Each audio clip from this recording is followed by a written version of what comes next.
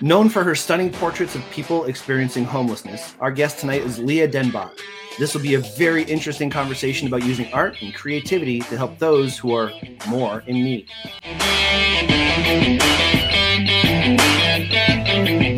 Thank you, everybody, for tuning into this episode of Expressions, the podcast. This is episode 21, and we have an amazing guest tonight. I'm very excited to have Leah Den Bok on our show today for a big reason. Now, this is going to sound kind of, I don't know if it's going to sound funny, but a long time ago, a few years ago, to me, it's a long time ago, my wife's aunt, Auntie Lee, told me about you. She said that she met you at a Chapters doing a book signing, and she said she was so personable. She was just the most incredible person to talk to, and her photos were so striking. She is who actually first turned me on to your photos, and as a photographer, I was hooked immediately. They're powerful. They're I don't want to call them simple, but I want to say simple because there's not a lot of stuff. You have a person's face, very clean lighting, and it's not a bunch of fluff in a photo that you see a lot of people produce. So I don't want to insult it by saying it's simple. I think that's a positive thing. It's very clean and it's very powerful. And the minute I started looking at the photos, I knew where she was coming from when she suggested that I check out your photos. So after all these times, fast forward a couple of years, here you are. I'm having a conversation with you. I'm so excited that you're here. Thank you very much for agreeing to do this with us. Thank you. I appreciate that. Hey, no problem. I'm very excited. I'm a little nervous. I'll be honest with you. I'm a little nervous. He's been talking all week about how nervous he is. Like, if I put in too many show notes here, I know. I'm doing a lot of research here. But why don't we say hi to Mark and Ryan? Guys, thank you so much for being here this week as well. Mark, any big news this week? Anything gone on in your world? Not a whole lot. Just more of the same, working quite a bit, but it comes with the territory. But no, it's been a great week. I had yesterday off, so it was nice to relax. We did a bit of exploring around Thunder Bay, and went out on some of the back roads and did some photography and took the dogs for a walk. So it was nice. It was just to get out and see stuff. That's my favorite thing to photograph, just going out for drives on back roads and things like that. It's just getting back to nature. Leah, do you do any of that kind of stuff? Do you randomly just go for drives and take pictures too? Not and take pictures, but I'd like to go for like drives and stuff. Nice. Ryan, man, what have you been up to this week? How have you been? I'm much better than I have been in recent weeks. I know I've been a little sparse on the appearances on Expressions, but I'm very glad I should be back for the next foreseeable future on every episode. So nice. Thank you guys so much for putting up with all the fun medical and dental stuff I've had going on. But Pearly Whites are looking great, and we're back ready to rock and roll. I'm happy to be back on the show. Glad you're back, man. Glad you're back. We've missed you. Yeah, we have. I know. I missed you guys. It has been it's been a weird thing to do going Mondays and sitting at home going, they're recording right now, and I should be there. I've done that once. I know what you mean. Yeah. All right. Enough about us. It's always about us. It should never be about us. It's about Leah and the photos and the powerful things that you're doing for people with the work that you do. One of the things that really touches me is that you've donated all the proceeds of your books to charities. Can you kind of go over that with us? First of all, you have 3 books, and I know you have them there with you. Maybe you can give us a glimpse of of your books there. Yeah, so I have 3 books. Volume 1,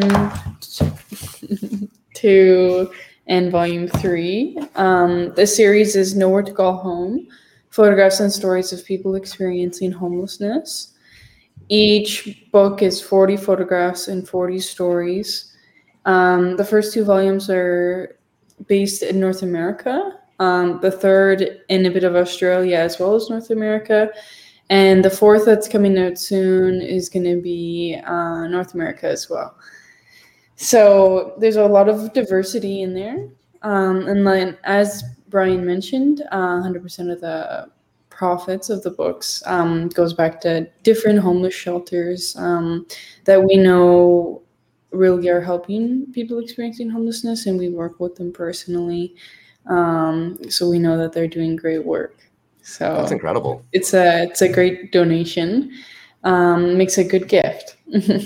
That's absolutely true. And it helps people, the gift that helps people, right? So, and it's great to hear how involved you are, how hands-on you are with that as well. You say that you work with them, you pick the charities personally, and you are working with that charity specifically.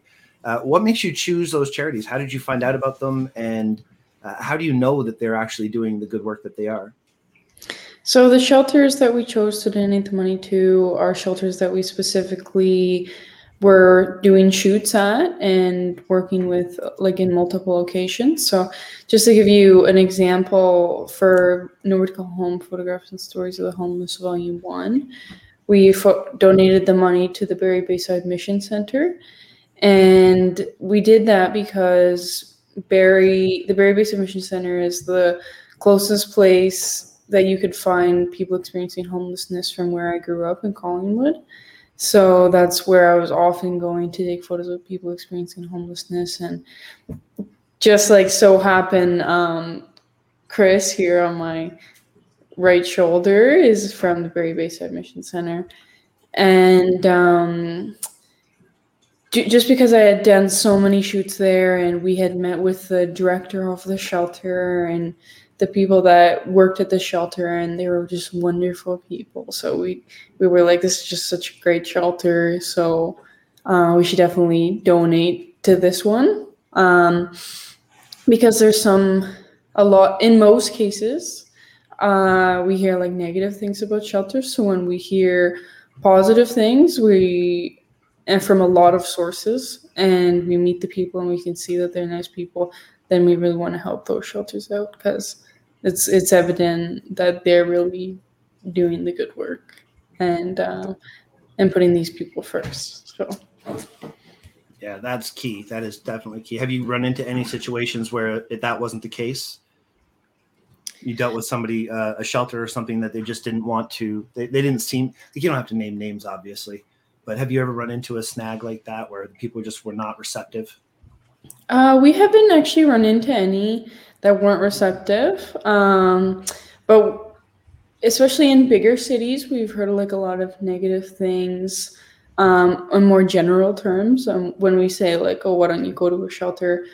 People say like they don't want to go there because they've been like sexually assaulted or robbed from, or if they're struggling with addictions and there's people like influencing them in those situations, so they try to avoid them. But a lot of the things shelters couldn't have even avoid because they don't have the resources. Like in a lot of cases, they're overcapacitated and they don't have the resources to give people like their own space. So if there's someone that's mentally unwell, they might hurt you or steal from you, and they don't even know they're doing it because it's a mental illness.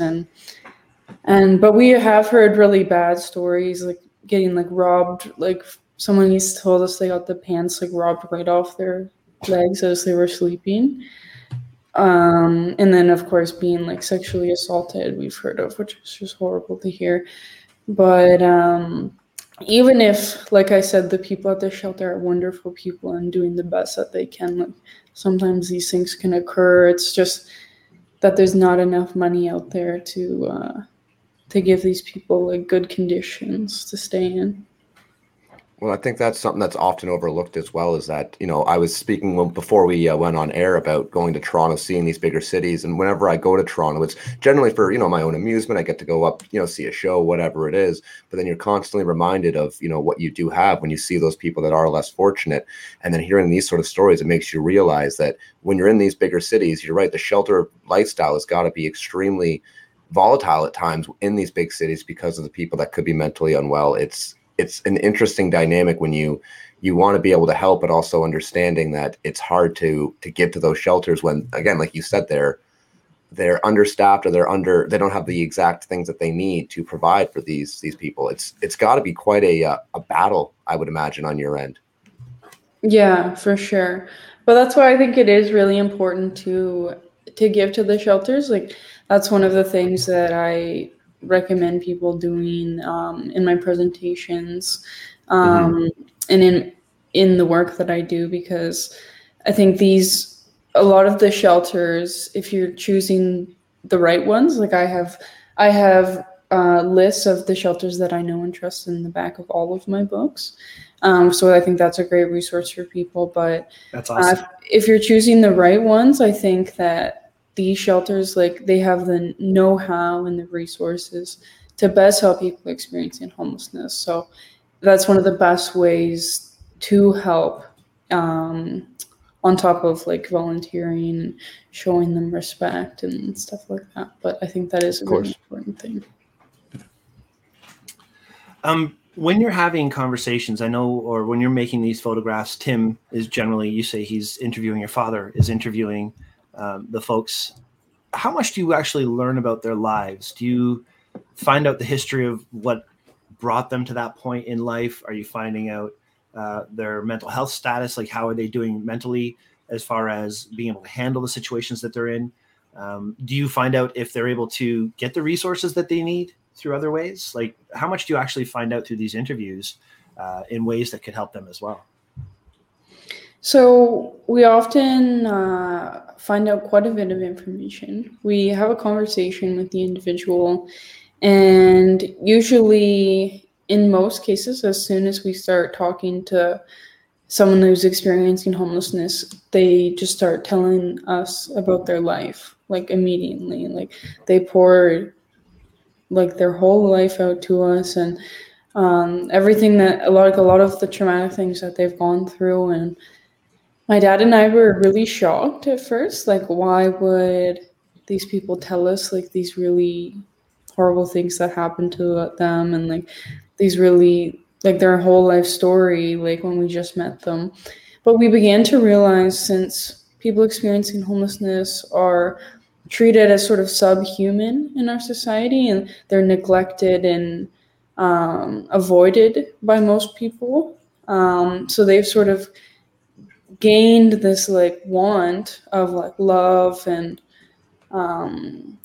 like communication, and or even like to have someone see them as like a human. So when we look them into the eyes and have a conversation with them, it might be like the first time someone has done that in like months, because most people go out of their way to avoid them, and like they don't treat them very well. So They want to tell you. They're waiting for somebody they can talk to, probably. yeah, With somebody without judgment as well. I think that's a big part of that. Yeah. Is not experiencing judgment when having a conversation. Sorry. For sure. And evidence of that is like this woman, Catherine, just above my head here. We were photographing her in Toronto, and at the end of speaking with her, she grabbed my dad's hand, and with emotion in her voice, she said, "Thank you so much for doing this. Most people just ignore me." And we've had people say that to us before. And so I think that's definitely the reason that they say so much to us. And we often don't have to ask them that many questions. They'll just sort of lead the conversation and tell us about their life, tell us how they ended up being homeless. In some cases, the person is more shy, or they're struggling with maybe mental illness, or they're tired, for example, so they're less talkative. And in those cases, we often just ask them questions like, how long have you been living in Toronto? How long have you been experiencing homelessness? Do you have any family around? And usually just from a few questions, they'll start leading the conversation in some sort of direction, and telling us a bit about their life. It sounds to me like you've been on an emotional roller coaster, I would feel, given the career that you're in, just because the stories that you must have to hear and the things that you go through on a day-to-day basis just emotionally must really be hard to deal with at points. Is that something that you've had to overcome? Is it something that you're still trying to deal with? Because I think, like, for me personally, just the thought of it, I'm thinking that's over my head. It's something that I don't know I could do at your level, obviously, because it's so hard and heartbreaking to hear those stories. Yeah, of course. Well, it is definitely difficult hearing like these horrible stories, and people tell us like about the most horrific things that they've gone through, like being sexually assaulted or going through trauma, or having, like, we've had a lot of cases, like Chris, for example, on my right, he told us that his small child was hit by a car, and because of that, his wife commits suicide. And we hear a lot of stories like that are really tragic like that, and when we hear them, like, it really, like, breaks your heart, and it's horrible to hear, and especially to hear, like, so many, like, one after the other, and not really be able to do that much about it. But the only thing I feel like that keeps me going in terms of the work that I do with people experiencing homelessness is just knowing that it is having a positive impact. And I get a lot of messages from people around the world telling me that after seeing the images, they can't walk by someone experiencing homelessness and not think about their story, or volunteer to help at a shelter, or even, like, use their own talents to help people experiencing homelessness. And getting those messages really keeps me doing the work that I do, even though that it is difficult most of the time. So I plan to continue doing it as long as I can, for sure. Good for you. Yeah, that really speaks to your character, of course, because again, it's got to be tough to deal with that on a day-to-day, and to be able to keep waking up and saying, this is what I want to do, this is something that is important to do. It speaks volumes to your character. So yeah, and to mention my aunt, who told me about you in the first place, she said about Catherine, about what she said, it's so nice of you to do this, most people just ignore me. When she read that, she thought that pretty much sums it up. That actually made her cry. And I would imagine, as an artist, that's pretty much what you're going for. You want to try and give people the emotion that they need to have to care about a situation. And I would say that would have been a successful photo and a successful moment as an artist, to have somebody like my aunt view your photo and really appreciate what it is that you're trying to tell, what story it is you're trying to convey. So, when she told me that was out of the blue, a quote that she mentioned to me. I'm thinking, as a photographer, that is the most successful thing that I could do, or you could do as a photographer, is to have people feel that, like, genuinely feel that. I shoot professional wrestling. Like, I can take a picture of a wrestler punching another guy in the face, and that could be an emotion getter, but none of these things could actually bring tears to people's eyes like an image and a story that you shared. So I love that. I absolutely love that. Thank you. Yeah, no, definitely the emotion is high when you're looking at these images. I mean, first off, kudos on the images. I mean, I encourage anybody to go to your website and see these images, buy the books, because these images are very, very striking. They're very they're just the image itself. Each one of them tells its own story. And then on your website, which is humanizingthehomeless.org, on Leah's website. So if you go there and see these images of these people coupled with the stories, and it's amazing, as you were saying, just how thankful these people are to just talk to somebody. But some of the things I saw, one of the stories where she was holding up a broken mask during COVID, and your dad had a spare one, and he gave her a spare mask, and she was very thankful for that. So it's a lot of things that we take for granted, I think, as Canadians living in Canada, and having the things that we have, and the excess of things that we have. Something as simple as a spare face mask was a big thing for one of these people, just so that they could feel safe. For sure. Yeah, most people during the pandemic, they didn't think about how COVID-19 was affecting people experiencing homelessness, because it affected people who had a home badly. But then if you had no home, like it like one woman experiencing homelessness even said, like, it made her life absolutely unbearable. It was already hard, but it was absolutely unbearable at that point, because people wouldn't give out money, or this is still the case. They won't give out money anymore because of social distancing. They no longer even want to go around people experiencing homelessness the little bit that they would. The places that were open, this is a little bit less now that things are opening up, but the places that are open, in most of the cases, wouldn't let anybody into the washrooms. So they had no place to go to the washroom, no place to wash their hands, no place to clean themselves in any way. So a lot of people experiencing homelessness told us they had to resort to like using the washroom in an alleyway, and like that was like so unhumane, and like a lot of women said like that was horrible for them to have to go through because there's like no washrooms available.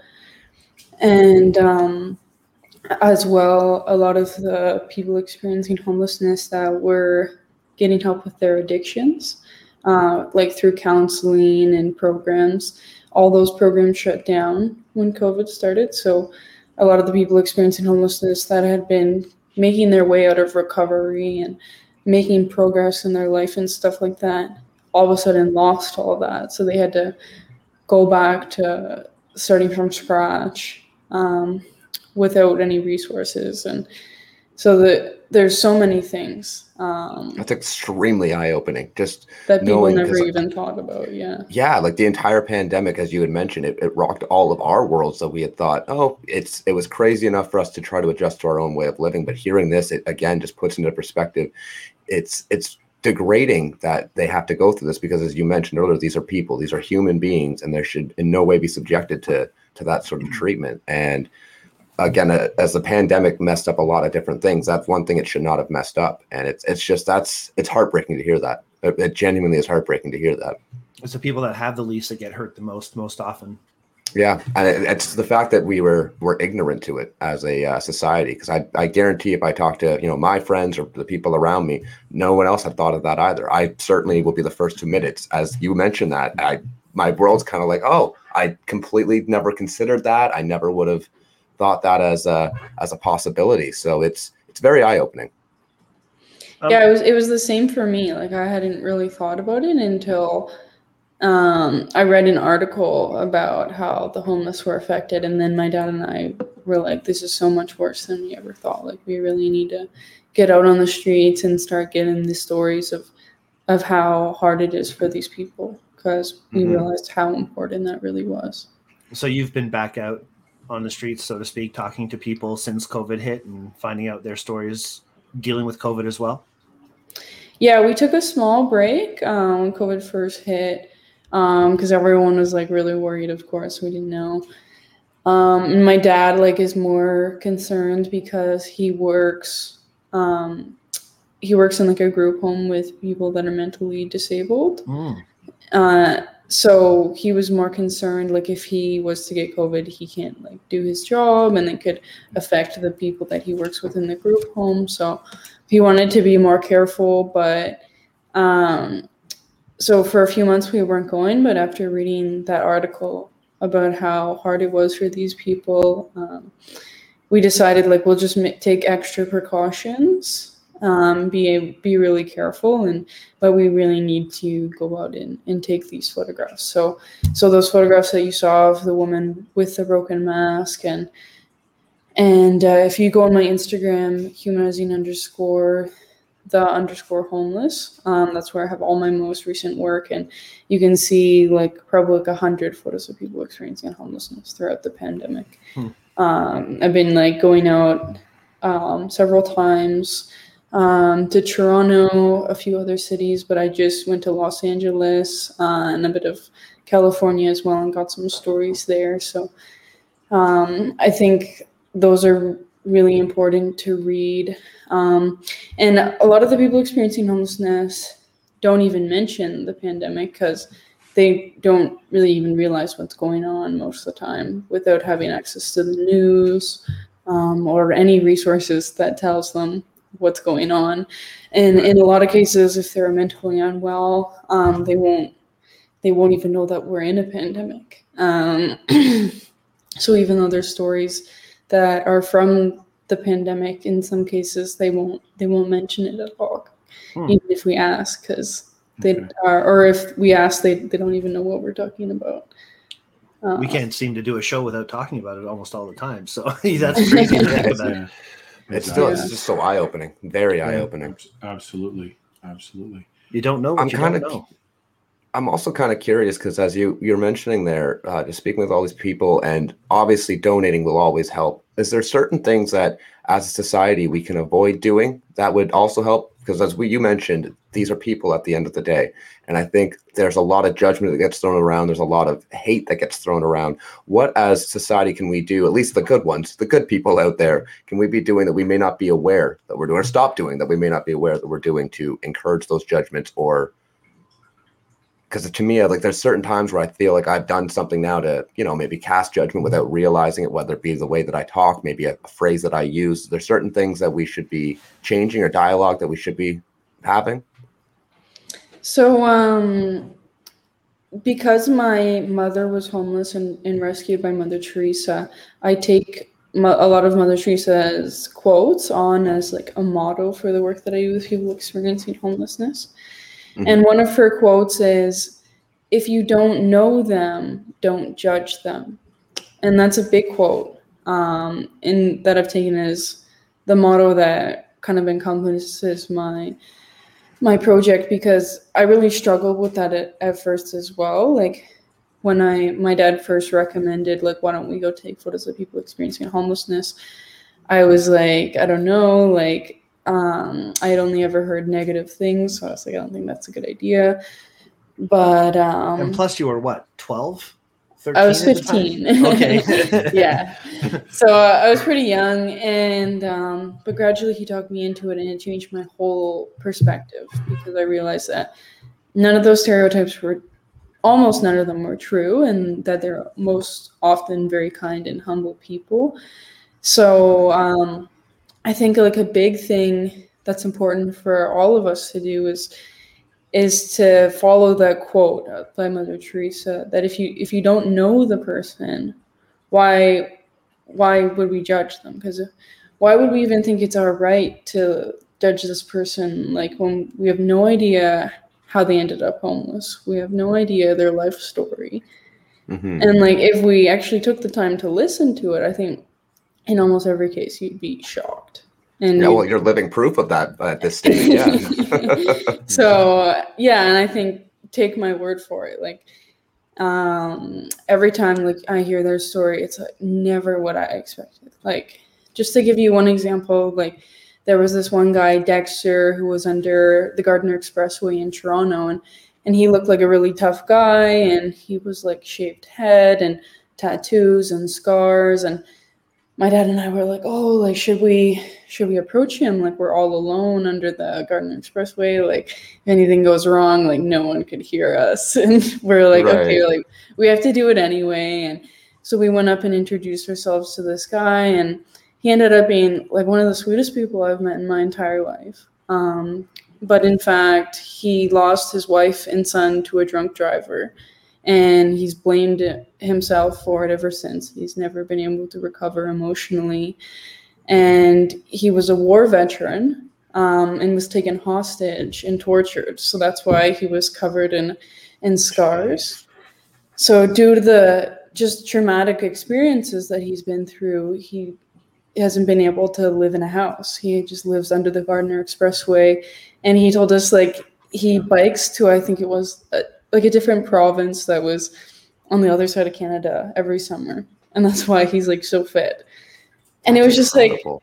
like, just blew my mind. And like, it's stories like that really, I think, change people's perception of homelessness, because when you first see the person, if it wasn't for the story, you still have like time to judge them and think like, oh, they're probably just a drug addict, or they chose to be there, or they're dangerous. But when you actually hear their story and you see like, no, their wife and son was killed by a drunk driver, and you realize, like, if that happened to me, I wouldn't be able to recover either. Like, I would be under a bridge if I had no friends and no family to take me in and support me emotionally. Like, I think I would be honestly like under a bridge too, like if I didn't have those support systems. So I think that is really important for people to see, for sure.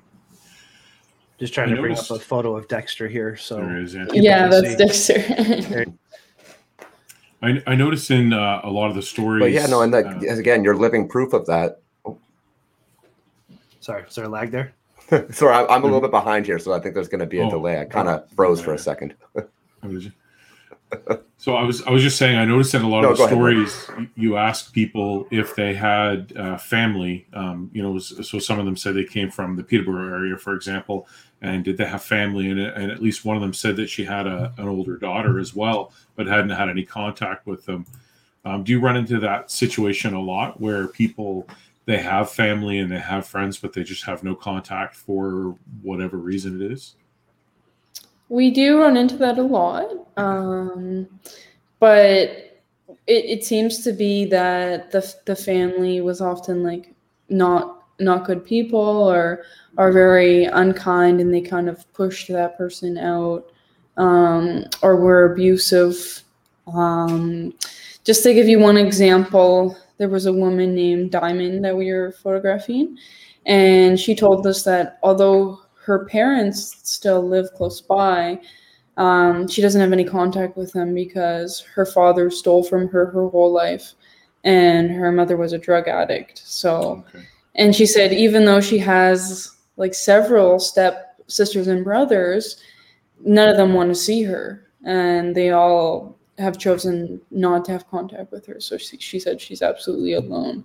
And just in her case specifically, her fiance had just died after on his way to recovery. So she was, when we were taking her photograph, she was in tears almost the whole time. Like she was in such a bad emotional state. So we definitely meet a lot of people that have family, but they're not there for them. And of course, if they were there for them, then this person wouldn't be on the street. Like, that's what doesn't make any sense to me. Like, if that was like my mother or my brother or something, I would be there like today and like put them in my car. So, really makes you wonder. Really, really. So, yeah, I think there's definitely like something wrong in a lot of those family dynamics, or this person isn't mentally well, and like, for example, their children aren't equipped to handle that. So in some cases it's not their choice, because we've actually gotten a surprising amount of messages from family and friends of individuals that see the image and they say like, this is my mother, or this is my sister, like, thank you so much for taking the time to photograph them and be kind to them. Like, do you know where they are? And a lot of really sad ones are, we get a lot of messages from children that are saying like, this is my mother, and I don't know where she is. Like, I last time I saw her, like, I was this much like years old. Do you have any other photographs of her? And like, do you know where I could find her and stuff like that? That is so powerful. That is such a powerful thing. Your photos are potentially connecting people, at least giving some people closure or understanding at a different level even of their own family members. And that is powerful. Crazy. For sure. It's very eye-opening, like I've been saying. Again, I'm in shock personally. And that's something I do enjoy about this show, is some of the guests that we've had on have really opened up my eyes, and I think a lot of the eyes of our listeners, to the actual world around us, things that we were ignorant to before. So I really want to thank you for that, because again, it's never a dull moment here in Expressions where all of a sudden we're walking away with just something that really it hits home. It hits home in ways that we never thought it would. Yeah. Do you keep in touch with the families or the people that you've talked to? Do you follow up, do a shoot down the road, or check in to see how they're doing? Is there a way to keep in touch even? I keep in touch, like, in terms of like, a lot of them some message me on Instagram and stuff like that. So like, I keep them in my messages so that if I ever do find that person again or have any more information, then I can easily send it to them and like find the messages. But other than that, I usually don't, because usually the person messages and they ask like, do you know where they are, or something like that. And after that, I don't think they really want to talk necessarily. Fair enough. They kind of just want to know, do you know where they are? And when I say no, but I'll let you know, like, if I see them or have any feedback. And then There's some cases that we do try to keep in contact if the individual wants to. Like, just to give you one example, there's this individual named Steven who was homeless in Collingwood, where I grew up, and I had become friends with him and was like, would give him a ride in my car because he was in a wheelchair and he couldn't get around very well. And then one time, like, he got beat up and killed on the street. And his mother was really upset about it.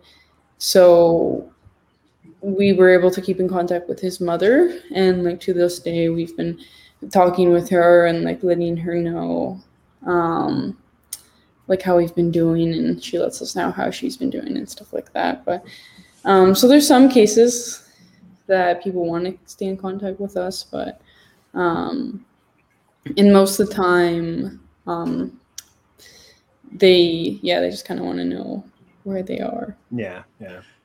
Have you had any people that you've interacted with, possibly somebody that's in one of your books, that has contacted you later on after the shoot and after the book is out to let you know that they're doing better and that they've found a permanent residence and potentially I think some people that are experiencing homelessness do hold jobs as well, but probably many of them don't. Are you finding that anybody is reaching out and saying, hey, thanks for the talk. Thank you for noticing me and making me feel like I was a valued member of society.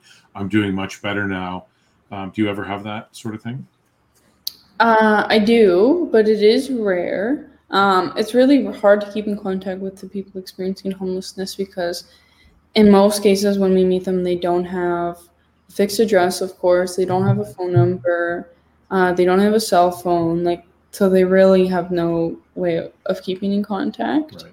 Right. But if there's some individuals who have some sort of contact information and they have been able to reach out to me, and just to give you one example, this woman named Lucy, that's on the cover of my first book, we've been able to keep in contact with her like to this day, and kind of keep a good relationship with her.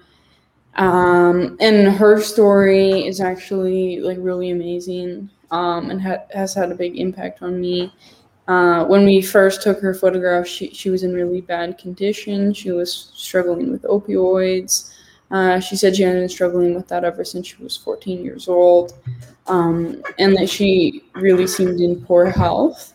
But gradually, after the time of running into her, she was able to get housing and work on her addictions. And her and her boyfriend Riley, who I also photographed, are now housed and living in Toronto.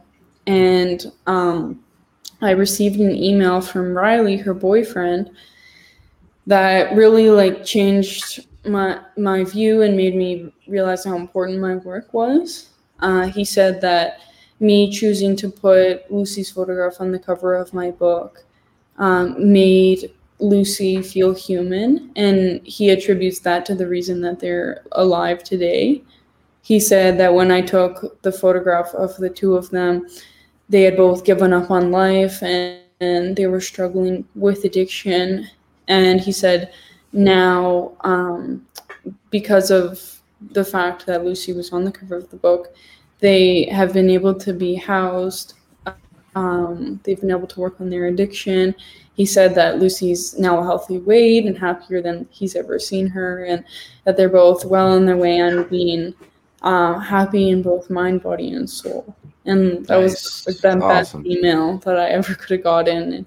And hearing from someone experiencing homelessness, recognizing them, is so important to me, because that's one of my goals with my book, is to humanize people experiencing homelessness. And I usually only hear it from the audience, but to hear it from like the subjects themselves was really important. So there are some happy cases out there, but it is rare. And sadly, in most cases, we often hear actually not that they got housed, but that they passed away. In most cases, we hear that for some reason they were killed on the streets, like the Stephen individual I just mentioned. Yeah, I think for society as a whole, I mean, I don't think you can go anywhere and not see somebody or several somebodies that are experiencing homelessness. Here, I live in Thunder Bay, and every day when I leave my house and when I'm coming home, there are certain intersections where they are with signs. Most of them are looking for money or food. They're often they get sort of ignored when you see people at the stoplights. They just sit there and they stare straight ahead and they don't acknowledge those people. And I think we've all probably been guilty, myself included, been guilty of that.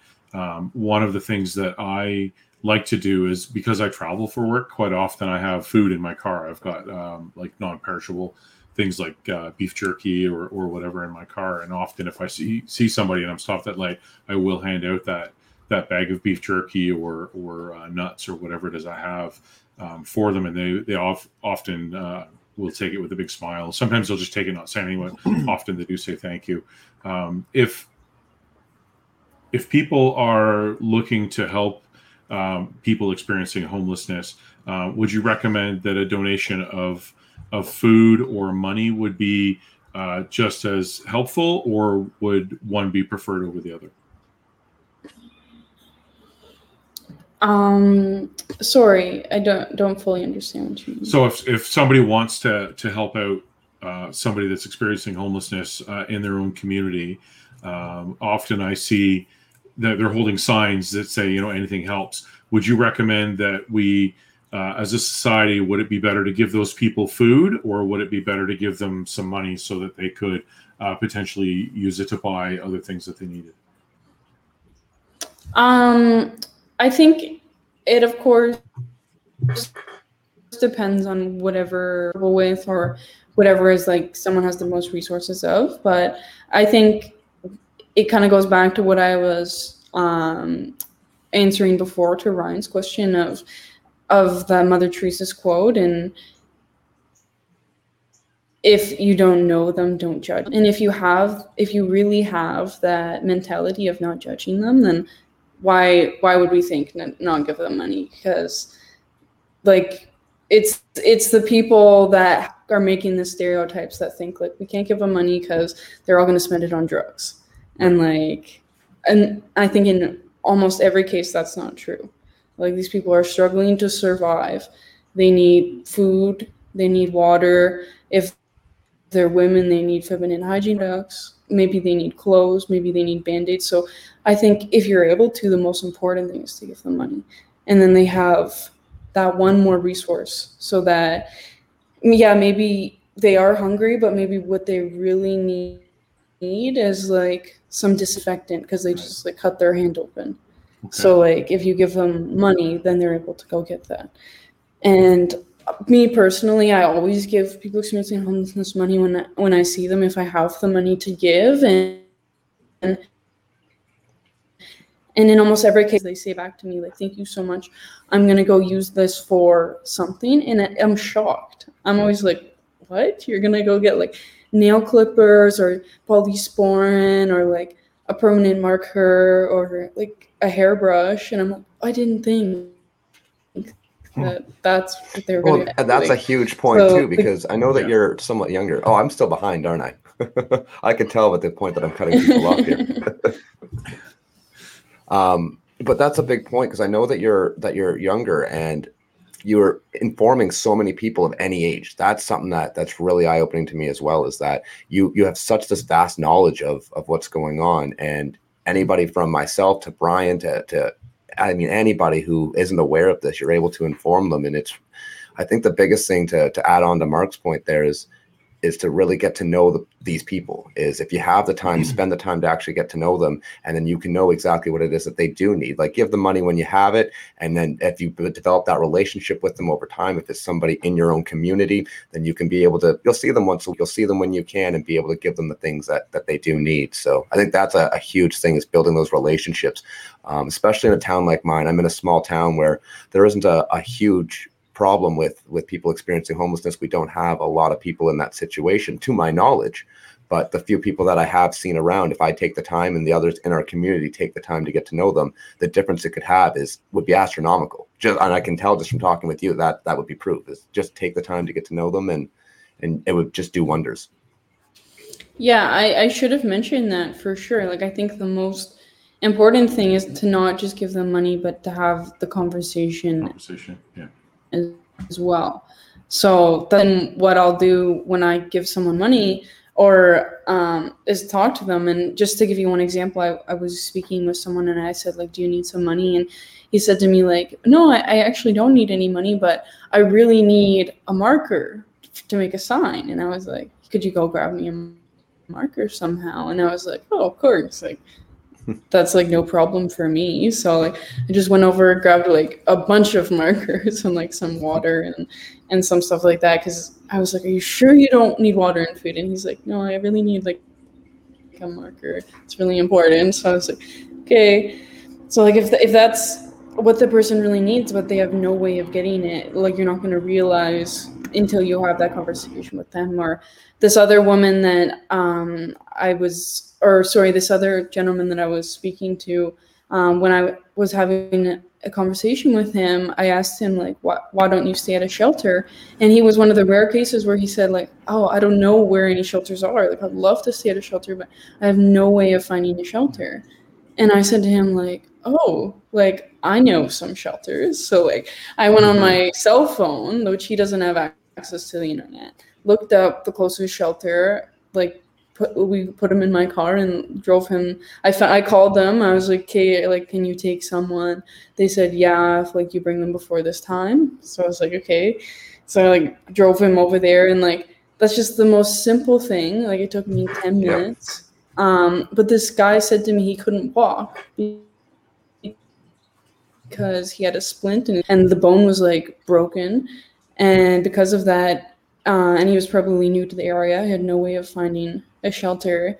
And unless someone like me like took that like just a few minutes to speak to him and say, what do you need, we would never know. Like he needed a meal and he needed to be taken to a shelter, and most people like would never stop and think they just would like avoid them or something like that. So I think having that conversation is the most important thing, and most people also don't think about that that's really going to change their life. Like to have a conversation with them is the most important thing you could do, because like people experiencing homelessness have said to me, like, yeah, throw money at me, but they won't even make eye contact, and they like won't stop and like say a word to me. They throw money, and like that's what makes me think, like, even if people give, they often like still don't treat them as a human. So like treating them as a human being is really the most important thing, and it's really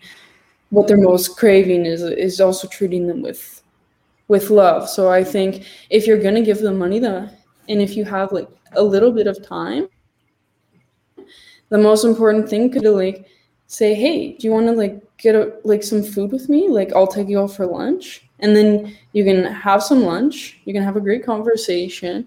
You can see that that person's happily fed, and then during that conversation, you can find out, like, oh, what else do they need? Like maybe they need an extra pair of underwear. Maybe they need some deodorant or something. And that's like more personal things you would only find out if you take the time to sit down with them. So if you're already going to grab a bite to eat, why not invite someone experiencing homelessness to join you, and it would like change their life. So I think, and it's so simple. That's really it's so simple, like you said. Yeah. Now, as a young girl doing this, it probably wasn't the safest thing for you to do this on your own. So we've talked about how your family has helped. Your father has been a big part of what you've been doing, and talking to people and helping you along the way. Maybe your father wants to pay us a little visit and say hi. Is he nearby by any chance? I can. He definitely wanted to join. I just don't know how we let him know. Like maybe I can call him on the phone or. Oh, is he not with you there? No, I live on my own. Oh, okay. All right, cool. Well, I could message him. I'll give him a quick But I think he has the link. So if I gave him a call or or if we emailed him, he'd probably. Yeah, I'll send him a quick email. One of the things though that I was thinking, and maybe I'm being a little real here, but I think everybody's always trying to search for a reason or trying to search for something that makes you different from somebody who is experiencing homelessness. If, like Mark said, every time I drive into Barrie, there's a off ramp, and as you're coming into Barrie, there are usually some people there with signs. They walk up and down the lane, and like Mark says, you try and avoid contact or eye contact, and you don't feel good about it. I mean, obviously you want to help every single person you can help, but at the same time, my brain is kind of going, and it is wired to make assumptions like, what happened to this person to bring him to this point, or her? What could I have done that possibly could have landed me there? Like, how different are we? I don't think there's that much of a difference between most people, and it's really easy, and it's just one bad decision away from almost everybody that they can end up in that situation. So as much as, you don't want to make assumptions and you don't want to assume anything, at the same time, it's really hard to see the people experiencing homelessness and not just think either one of two things: either thank God I am in the position that I'm in, or I've made the decisions that I've made, or I've had the support that I've had, or, how can I help in a real way for this person? And I know the conversation is important, but you're not going to get that when you're parked at a parking lot or parking a red light. You're not going to have an opportunity to have a conversation. There's cars behind you and cars in front of you, and you can't just pull over. So I don't know. It's a hard thing to answer, and it's a hard thing to even think, to be honest, because like I say, we all want to help as many people as we can, but there are those situations where you can't, and you don't know what to do about it, and you feel guilty about it. And it's a hard situation for everybody. I don't even know if there's a question there or if it's more just kind of a statement, but I think it's a realization. Maybe just a realization. Maybe just like an aha, like, oh, this really sucks that I can't do more. Like it's frustrating. It is very frustrating to see people going through this. I did just want to add to your point. When you were speaking, you did say at one point, what could they have possibly done wrong to get in that situation? And I'm thinking that's still the mindset of blaming them and judging. This is my point exactly. I think, and I'm just being real with the thought, right? Avoid, because in most cases, they didn't do anything wrong. They were just living their life, and something happened, and then they didn't have the support system to keep them out of the situation. And just to give you one story as an example, I was photographing this woman named Kimberly in Australia, and she told me she was living a happy life with her 7 kids and her husband, and one of her kids accidentally set fire to the house, and her whole house burnt down. Lost all 7 kids to child safety, and now she's been homeless for the past several years, trying to get her children back and trying to get a job. And like stories like that, and some of the ones I've given before, are just evidence. Like, people like this didn't do anything wrong. Yeah. It just life happens. That's extremely disheartening. Something we just need to have an open mind and not have any judgment, and do what Mother Teresa said. And if we don't know them, don't judge them. So I think in those situations where we draw someone, if we don't have time to say anything, at the very least, like, smile. Like, say, smile, like, wave, like, say, hey, how are you? Like, something like that. And then, so it's not, at the very least, it's not someone that's, like, avoiding eye contact or driving away. At the very least, they see someone giving them a smile. And I think that's, like, an important thing on its own. So if that's all you have time to do, because I also find that's really hard, like, when you see someone at an intersection, because you only have like 2 seconds, and sometimes I'm like, oh, I want to give them money, but the light just changed. And so then in those cases, I just do my best to try to make eye contact, give them a smile, say sorry, and then like kind of drive away. At the very least, that basic human interaction. Because every other person is gonna say something mean to them or avoid eye contact or something. So. Yeah. Yeah. Well, that's exactly, I think, what I was trying to learn, and I appreciate that. Thank you.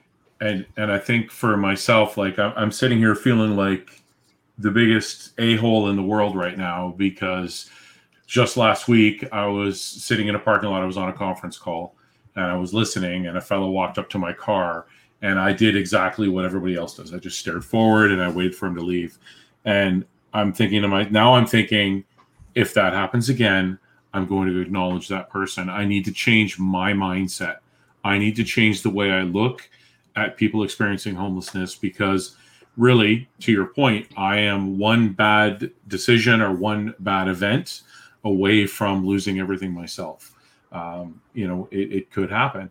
And I mean, we have protections that put us, hopefully, that things that will protect us, like insurance and things like that, but it doesn't always work. And sometimes one bad life event happens and everything's gone. And life is very circumstantial. I think that's a huge thing. Yeah, I have to change my mindset, and it's going to take work, and I know it's going to take work, but I'm here to tell you it's work I'm willing to put in, because you're 100% correct. They are all human beings at the end of the day, whether they're male or female, or whether they're any other orientation at all. It doesn't matter. They're a human being at the end of the day, and we need to treat them like they're human beings. So I am going to do my damnedest to change my mindset, and I think you've kicked me in the ass, and my mindset is already changing. So thank you so much for helping me to see more. Yeah, and that's another reason I wanted you as our guest, because I know the story you're telling is something that people need to hear, whether they're ready to, or they realize they're ready to or not. So yeah, definitely. Thank you for sharing that with us. We are going to move on, unless there was anything else you'd like to talk about. Actually, no. One thing I do want to talk about is when your book is coming out, at the volume 4, which I believe is in October, right? October. It might be delayed, but that's what we're hoping for. Okay. And where will people be able to find that? Through your website or other means? So I guess if people would like to be contacted about it, the best way is, so if you sign up for that, you'll get an email when the book comes out saying like, hey, the book's out, and like we'll be doing a book signing to introduce it or something. So that would be like the best option. But if you're also following me on social media, Humanizing the Homeless on Instagram, Humanizing the Homeless on Facebook, that would also be a great way, because I'm sure I'll be posting about things. But just so you don't miss it, the best thing would probably be signing up for that email list on my website. Perfect. Well, I definitely recommend which was people to do that. humanist.org. Sorry, can you repeat that? I think I was talking over you. It was humanizingthehomeless.org is the website. Thank you. Perfect. And of course, we'll have links available in both of our Instagram, Facebook posts. So if you're listening to this on Spotify right now and you're following us, go and check it out. And we'll have links posted all across social media for that. Absolutely. Okay, so now we have 3 questions that we ask every guest at the end of an episode. The first question I've already sent to you and you've answered. The other 2 questions you have no clue about. They're not hard. Don't worry.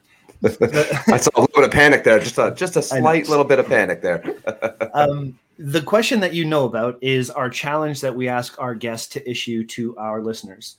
So you had a great challenge, and I don't know if you remember it word for word, but maybe I'll just hand it over to you, and you can explain the challenge that you have for our listeners this week. For sure.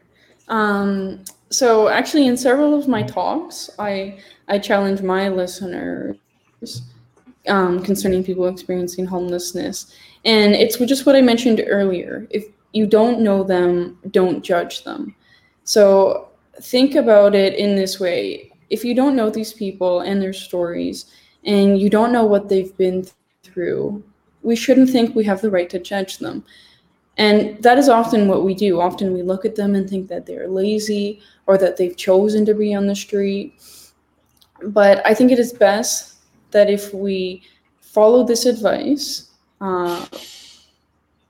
because we don't know the person's situation. And if we judge people, we have no time to love them. And that is another quote from Mother Teresa.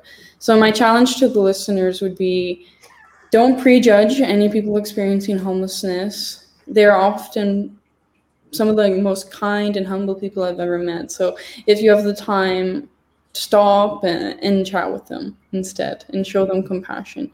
Because you'd really, really surprised how much even these small gestures are appreciated. Excellent. Good challenge, and something everybody can do. And I'm going to do it myself for sure. Definitely. It's one of the few challenges I'm genuinely going to commit to. Yeah. Yeah.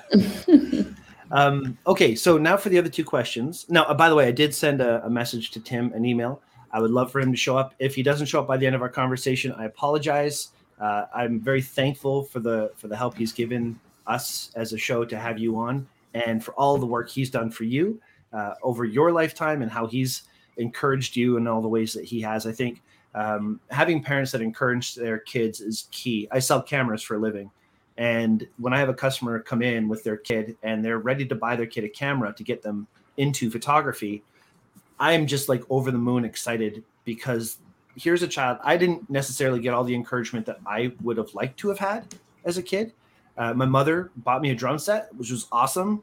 And I still play the drums. So there's encouragement, but to have somebody go all in and, take you to the city and take care of you and help you with the interviews, I have a lot of respect for Tim. I think that was a really great job he did bringing you up, and it's obvious in how caring and passionate you are about what you do. So kudos to him. Got to give him a lot of credit. And now on to the next questions. So this is a fun one. What's your jam? What song do you listen to that absolutely gets you going every time? You can't skip past it. Every time you hear this song, it's just, you love it. Is there a song like that? Are you big into music, or is there just nothing? This question gives me anxiety because oh no, I don't want to give you anxiety. I'm not like a music person, and I really like listening to music, but I don't know artists and songs. That's fine. What's your vibe? But are you into heavier music? Just the song that comes to mind is my partner and I have a song. It's the song "Blinding Lights."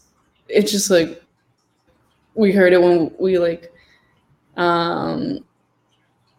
we both really like the song. So when I think about that song, it makes me really happy and nice. About him. So that's one song, I guess, that is my jam, I guess. There you go. I love it. I ask all the people, what's your jam? Some people have no clue what I'm talking about. I'm old. It's like a saying in my era, Well, thank you. That's perfect. And the last question of the night for you is tools of the trade. A tool of the trade could be anything. It could be a literal tool that you use to make your daily job better, or it could just be an idea and a concept that you follow and something that guides you to just doing better at what you do every day. Do you feel that you've got a tool of the trade that you fall back on all the time? So when you say tool, would that usually be something you actually use as a tool? Doesn't have to be. Mark's tool of the trade was his creativity, thinking outside the box. My tool of the trade was my Leatherman, which is literally a tool. So it could be something that when you're out shooting that you have with you. It could be just a mindset that you have that gets you through the day. More anxiety. I don't know if I would almost say ruining it, but no. I would say empathy if it was me, because just from hearing the stories and hearing the work that you put in, you're one of the most empathetic people that I've ever had a chance to speak with. It takes a lot of dedication, a lot of mental energy to do what you do, and I think to have that empathy is very key in what you do. I appreciate that. Yeah, it's something I don't often admit, but that's probably one of my best 100% it would be, yeah. Tools of the trade, I guess, if we're gonna put it like that. It's really good. I mean, if you could be empathetic and care enough to stop and talk to somebody who really needs to talk, where most people don't, that's a solid tool right there. Excellent. All right. Mark, Ryan, any other questions you'd like to ask? I have one other question I'm going to ask, but I'm going to ask if you guys have any questions that you want to ask first. I do have one question, and it actually relates back to your father as well, because you had mentioned that he was working along people with mental disabilities. Is that correct? Yeah, that's correct. Yeah. So has he been involved in humanitarian work throughout most of his life, and that's kind of where you've adopted that same mentality and been able to follow in his footsteps? Because it sounds to me like you've been very encouraged by the life that he had lived, or at least the things that he's trying to pass on to you, and you've taken it in stride. So my parents have always been involved with like volunteering and in the community and stuff like that. So that's always been like a big thing throughout my life. Like every year for Christmas, for example, we would serve dinner to fortunate people in our community and like that kind of thing.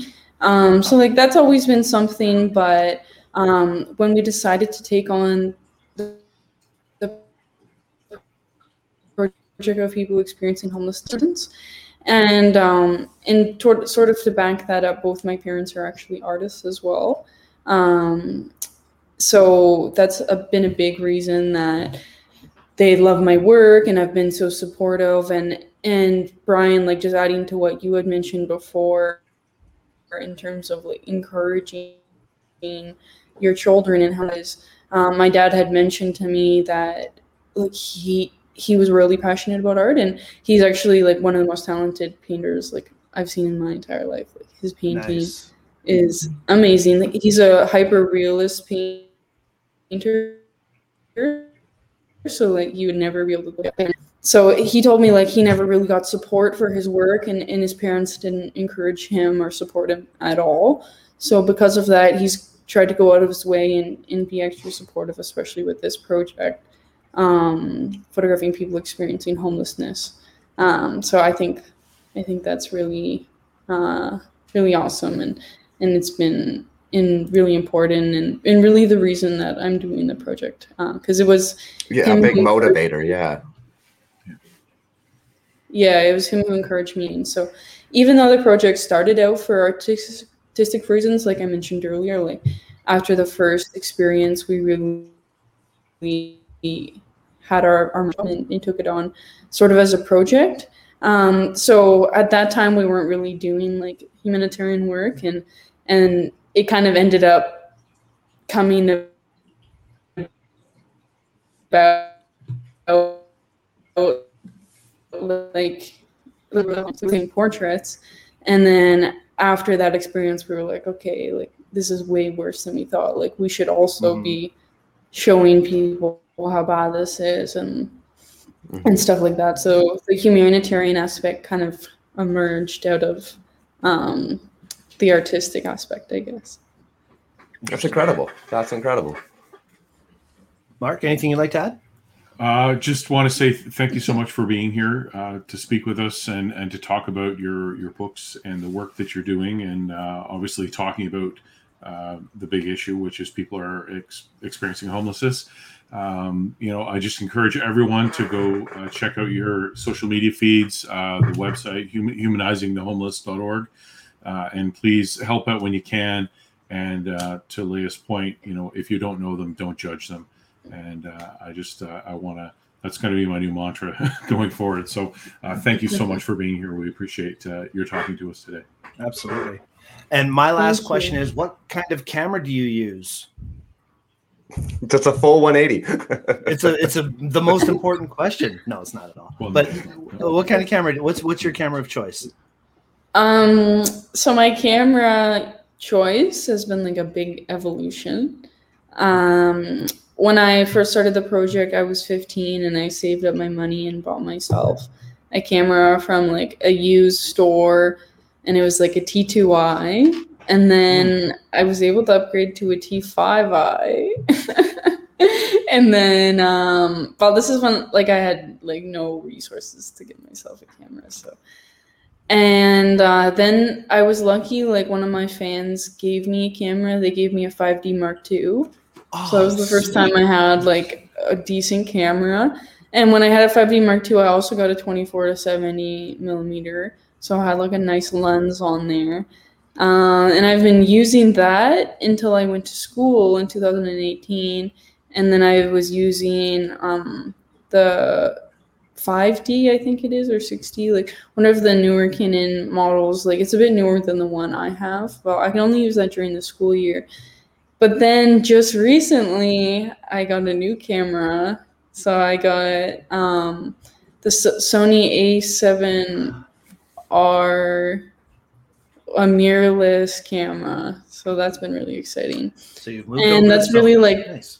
Yeah, it's really changed my work because like this camera is amazing, like with the eye tracking and the focus and. So it's been really nice because before that I was using the 5D Mark II still, and like it is like 10 years old. So like, yeah, it's been pretty tough. Terrible camera. Yeah, 100%. Ryan's like, I have no clue what cameras these are. Way over my head, right? Just throw out a bunch of letters and numbers, and Ryan's like, I don't know. My brain is like, yes, this is making perfect sense. This is excellent. I don't know anything about cameras either. Like this is just the one. So the biggest thing is like I switched to like a really nice mirrorless camera. So like. It's the first time in my life, like I've actually had like an industry standard, like really good camera. Good for you. So I think that's really important, like for my work and everything like that. So I think the other camera I had was kind of holding me back, and it was making it so I had a lot less photos that turned out because the focus was like really, really bad, and most of my photos would be out of focus and stuff like that. So, so it's been really nice to upgrade. I'm glad you've got a new baby. I name all. Yeah, my I'm like cameras. looking at it. It's like right beside me in the bag. They should be right beside you. Everybody's cameras. I've got my cameras here. I've got my cameras back up in here. It's very important. All right. I got my camera right here. Hey, whatever works, right? Whatever works. And I think Leah can attest to this. I mean, you don't need to be a super techie camera person to be a great photographer. I remember when I first started working with Peter McKinnon, he came in and he was talking to somebody about a kit camera and how the person was really disrespecting this kit camera. And Pete's like, this is exactly what I use for this photo. And he showed a photo that Adidas hired him to do. And it's not about the tool sometimes, it's about how you use it. And your first book was probably made with one of your Rebels, I would assume. Yeah, right? I was gonna say it's funny you say that because I'm proof of that. Like this entire book was, I think, the T2i. There you go. And this entire book was the T5i. And I'm guarantee you this one was T2i, kit lens, automatic mode, like as bad as it gets. Yeah, but you framed it right. You told the story. You brought passion to it. That's what matters. I love that. Love that. And some of my best images were taken in that way on that camera. And like now they're like 30 by 40 prints, like in different countries. And like, like when people always talk about equipment, I always say like with the littlest equipment, I was able to do this. So you don't need the best. You're inspirational on many levels, many levels. Absolutely. All right. Well, Thank you so much. With you today. It's been very eye-opening to say the least. So this has been a lot of fun. Absolutely. I don't know if fun's the right word, but no. Eye-opening. No. Eye-opening. Eye-opening for sure, yeah. I think important is the word, at least for me. Yeah. All right, we're done. Thank you so much, Leah. Thank you, Mark. Thank you, Ryan. Unfortunately, Aurora wasn't able to be with us tonight. She wasn't feeling so well. Hope she feels better. And we see her next week. Until then, everybody, thank you so much for being here for us this week. And we will see you all very soon. Take care.